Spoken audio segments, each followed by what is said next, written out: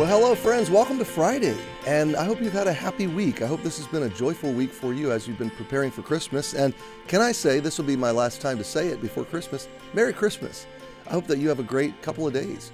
And I hope you will celebrate with us at Emmanuel, and I hope that you will invite all of your friends and neighbors to do the same. Because there's not a lot of churches in New England that are going to preach a pure gospel this weekend. But I can promise you that the gospel in all of its purity will be preached twice this weekend. And I hope you'll come celebrate with us. So we have basically the same service. I'm going to preach different messages, but our Christmas Eve service is Saturday, December 24th, tomorrow, at 5 p.m.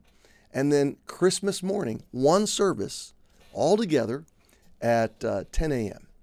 And we won't be long on either service. We'll be focused, but we will celebrate Jesus and we will preach the gospel and teach people how to know him as Savior. And if you know him as Savior, I promise you there'll be something important for you in each of these messages. So reach out today because somebody you know is looking for a church to attend on Christmas. And why not bring them to a place where they'll hear the clear, pure, simple, wonderful gospel of Jesus Christ. Well, we wrap up our week in Psalm 68, and we're not going to finish the psalm today, but I would like to just dive into 4 verses. We did a flyby of 22 to 31. This is a dense psalm. It's very ancient Israelite-ish. It's very bloody. It's very conquering-ish. It's about a Messiah reigning forever. But here's the beauty of this. We get to see it from the 21st century view looking back. We get a much fuller view than David had. In David's, he couldn't have never imagined how far-reaching and how comprehensive God's ultimate plan would be. Maybe we can't either, but we can see it in a far wider view than David could have. But so the beauty for us is we get to take all of these ancient Jewish geographical and metaphorical poetic concepts and bring them forward into 3D color, into reality, and see what they, in a fuller view, what they really mean. So I want to read 4 verses and then just give you a quick application and send you in your Christmas weekend. The Lord said, I will bring again from Bashan. I will bring my people again from the depths of the sea. So first, God's saying, I'm going to bring them home from exile. That's from Bashan. I'm going to bring my people out of the hands of their enemies. I'm going to rescue. I'm going to redeem. I will bring my people again from the depths of the sea. I will resurrect them. I will bring life from death. Verse 23, that thy foot may be dipped in the blood of thine enemies and the tongue of thy dogs in the same. The victory will be so great and so final that, and I think there's literal sense here where Israel did tread through the blood of their enemies in many victories.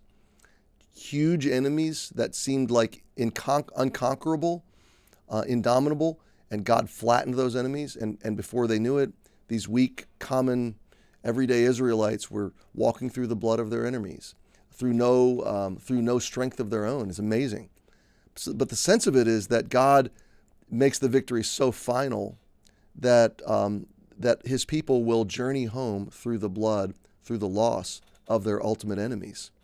And that's true for you and me. Think of it this way. How beautiful would it be for you if you could walk to your eternal home through the devil's blood? I mean, it's so final. The picture there is so categorical and so joyful. Verse 24, they have seen thy goings. Now, this word goings, procession, walking, traveling, it's doings on a journey, okay? So the people that God brings from these places and through this bloody journey, this triumphant, victorious journey, they're following him. They're walking behind him. They see what he's done. They haven't brought the victory. They've just viewed it. They've watched it. They've seen it. And they're on the journey with him, okay? Isn't that a beautiful picture?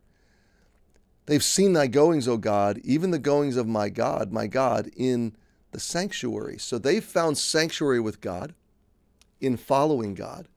And in that sanctuary, and the word sanctuary isn't just a physical place, it's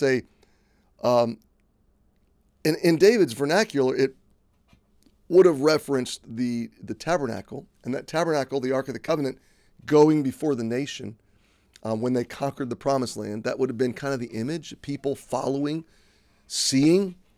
Now, we know the sense of sanctuary is that God is with us and God is in us, and we find sanctuary in Him, and then we call the church building a sanctuary sometimes. What does that mean? We find sanctuary in this place. We find refuge. We find peace and safety with our God. So we come from a place of safety on a journey of safety, following God. He's the tip of the spear, clearing out the enemies. He's the breaker. We studied that in Micah. He's breaking up the enemies before us. He's treading the enemies before us. We're following behind Him, dipping our feet in the blood of the victory He's bringing. See the picture of the gospel? And we're celebrating as we go in a sanctuary, in a safe place behind Him, untouched by the battle. We're celebrating as we go. Verse 25, the singers went before, the players on instruments followed after. Do you see God going before His people, bringing them to safety, resurrecting them from death, triumphing over their enemies, and the people behind Him watching His work? That's gospel. He does all the work. I get all the benefits. I celebrate the victories. But the people behind Him are not experiencing any kind of duress or anxiety. They're not having to fight for themselves. The battle is so complete, they're playing instruments and singing songs as they march behind Him in the processional. So the singers go before, the players on instruments followed after. Among them were the damsels playing with timbrels. So it's a weird place to stop, but 22, 23, 24, 25. Those are the 4 verses I wanted to just camp on today because, again, in these ancient conceptualized ways, they picture our journey into God's new creation. Here we are, people that have been brought out of the grip of our enemy, people that have been rescued from death. So we are, verse 22.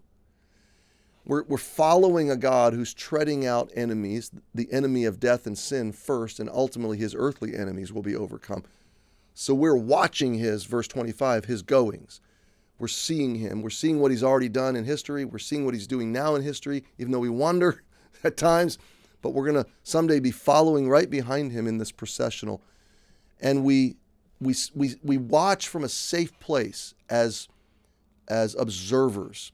We're spectators on God's victories. We're recipients and participants in the victory, in the gospel of grace. But then we're spectators and we're worshipers. We're singers. We're players. And we're going on behind our Savior on this pilgrimage from here to eternity. And we're serving Him and we're worshiping Him and we're celebrating Him. So the picture is one of ultimate victory, ultimate celebration, ultimate safety, and ultimate joy. And it is a beautiful image to take into the weekend of Christmas. A messianic psalm of epic proportions. We paused at verse 25. We'll pick it up on Monday at verse 26. Merry Christmas to you and yours. Thank you for your friendship. Thanks for letting me speak into your life on Enough for Today. See you Monday.